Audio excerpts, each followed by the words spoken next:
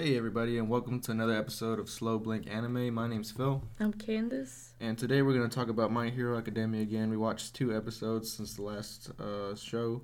We saw episode 70 and 71. So 70 wasn't super exciting, but we did get a lot of information and build up in that episode. It was called Go, and pretty much everything was happening at the beginning. They were doing the staking out the places and trying to find the hideout where Eri was and trying to narrow it down. And like a lot of the students, like Deku especially, was just Deku and Mirio. Yeah, training and worrying about like when they were gonna get that message that the raid's gonna be this day. And finally they get the text message in the middle of the night and they all meet up and start discussing it. And that's pretty funny because everyone was like in the middle of sleep and they just came in like whatever and their head was messed up and stuff.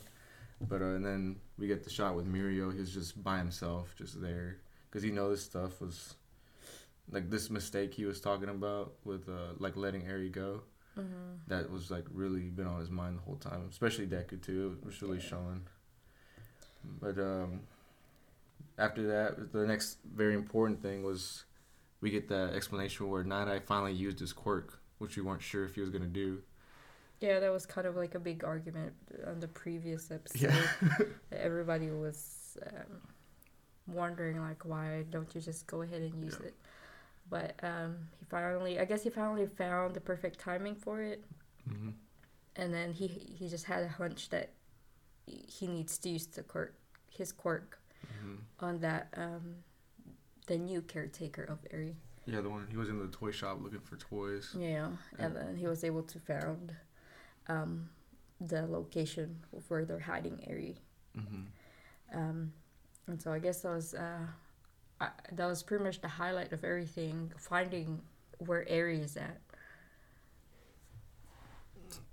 Yeah, that was like the best part because we got a lot of information how the quirk actually works, and we got information about like the base and like where Eri's actually being kept. So, like, the next important thing that happened in that episode was, like, they're just all getting ready. They meet up with the cops first thing in the morning. And then they get, like, a breakdown. They get a list of everybody's, like, quirks and powers of everybody in the Hasakai. Mm-hmm. And that was pretty cool. Like, Deku was saying, like, all the other students were like, that's not something that normally happens, but it's normal for the pros to get something like that. Yeah. So they go straight thing. I think it was, like, 8:30 in the morning, wasn't it? Around that time? Morning. Yeah. It was 8:30. And then they as soon as they're about to knock on the door or whatever, one of the members of the Hasakai group like broke down the door and it was that huge guy. Yeah. And then the dragon hero stopped them. Yeah. So we get a little glimpse of how the dragon that was cool. Lady uses her quirk and how she fights. Mm-hmm.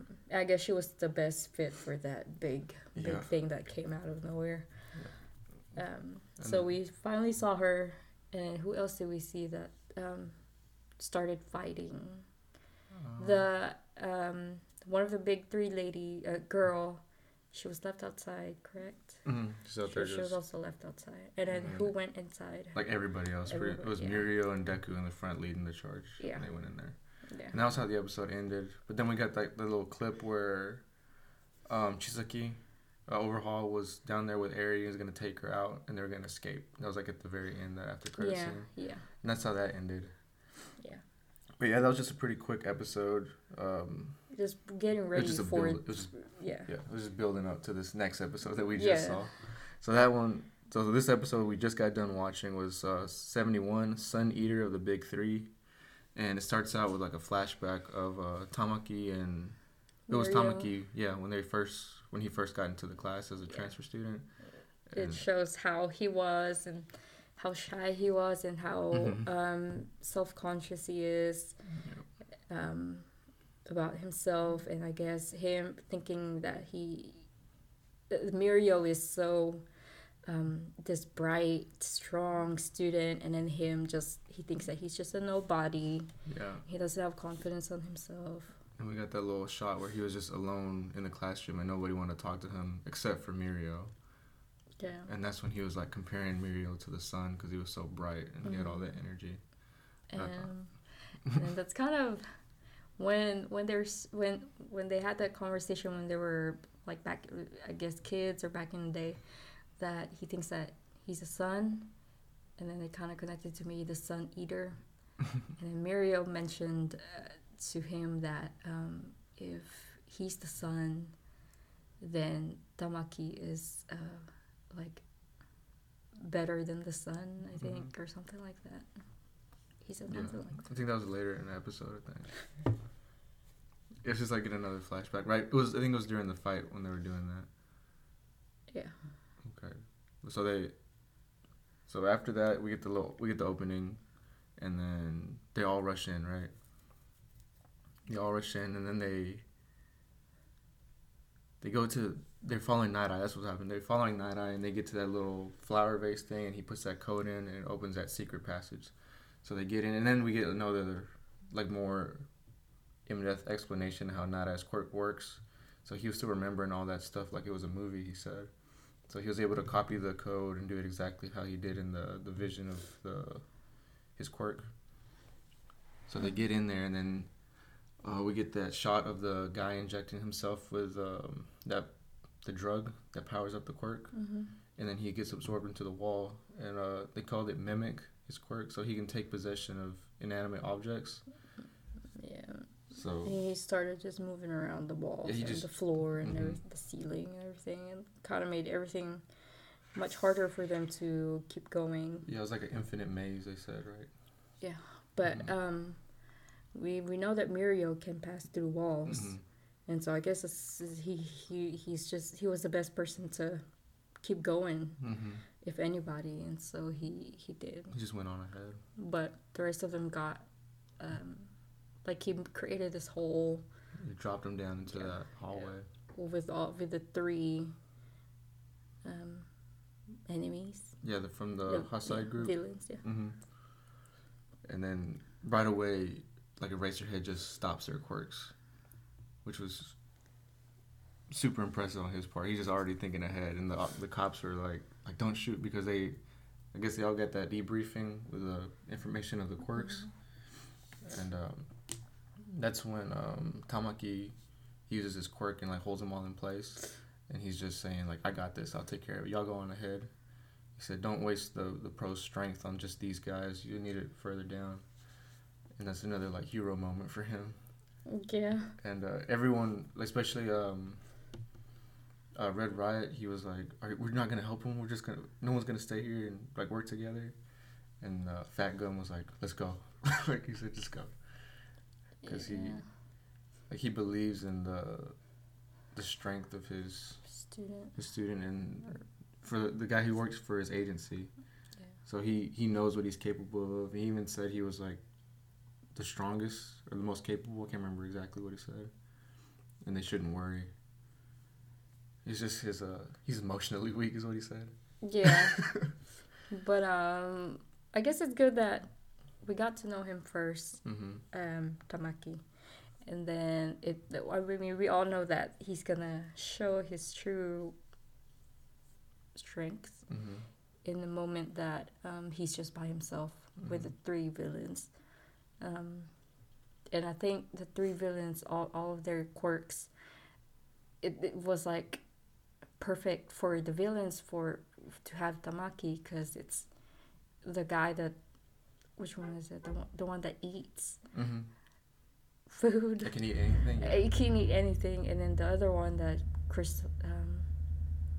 makes the crystals. Yeah. And then the other one that's he likes bring stuff to him. Yeah. Anything they're wearing is what he said. Anything. Yeah, and basically his quirk, Tamaki's quirk, he wears the armor. Yes. Yeah, or the octopus. And, was it a crab or? Yeah, the hard shells that he was putting on. Yeah. And so it was just like, for the villains, it's perfect for them. It's perfectly shut down. But for Tamaki, it's like he needs to think of a way how to manage that. And so, he did. But how did he? How did you think he was gonna do it? I was gonna like worried what was gonna happen, because the fight, he was fighting pretty well, especially when he did that hybrid Kraken thing, and then that's when the guy that Eraserhead knocked out at the beginning, woke up. He started eating the tentacles and all that. And then he was able to get like the crystallized guy got a clean hit on him, and they had him against the wall like pinned, and they're about to finish him off, I guess.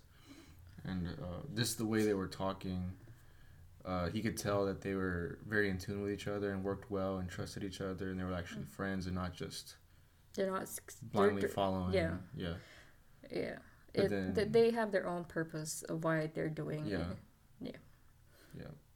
It was like Chisaki gave them a purpose, kind of, to fight for him. Because they were talking about how society like rejected them and they were betrayed and stuff like that. So I think like they're like trying to prove to everybody something for themselves. It's not they're doing it because they're scared that they might get killed. They did have a purpose. Yeah, but then during that part of the episode, we paused it for a second and you wrote down like your prediction about how he's gonna get out, because I couldn't remember exactly what happened. I thought they were just gonna get finished. Yeah, I wrote it down. Yeah. What did you write down? I wrote here, he can eat their quirks. But it depended. If I was right, I was going to say. If I was wrong, then I'm not going to mention anything. Because maybe that was a stupid idea. But then the title says, or what they call him is Sun Eater. And we know that his quirk, he eats animals. And he can turn into whatever animal he ate. But then the fact that they're calling him Sun Eater, sun is not an animal, obviously, tells me that he may just be able to eat other stuff like too. Anything, yeah. And the fact that when he got cornered by the three of them, he can't do anything. Everybody, they took everything that he had, and so what else he's got? He's got their quirks. Yeah. And so what can he do? Eat their quirks. And so that's what he did. And so now I'm mentioning it because it was great. Yeah, it was right. You definitely called it, and he's able to get them all lined up, and he used that trust that they had with each other to finish them off, because that guy wouldn't eat the crystal guy when he was in line with him. Yeah. And he was able to knock them all out and finish the job, and that was how the episode ended. And we got that really heroic scene with Tamaki, and it was really great how it showed that he was actually a hero and he was strong and he can live up to Mirio's expectations. We all know that he's strong. He wouldn't be part of Big Three for nothing. We just want to see how he can prove he's strong. And so now we were able to see it. His actual how he used his quirk. Yeah. But that was how the episode ended, and then we got the preview scene at the end. It was Fat Gum and Red Riot, Kirishima. So I feel like this next episode is going to be another spotlight for Red Riot. Yeah, I love him though. I love him. I love him too. I think he's great. And it's good that we're going to see more of him. So can't wait to see the next episode. All right. Thanks, guys.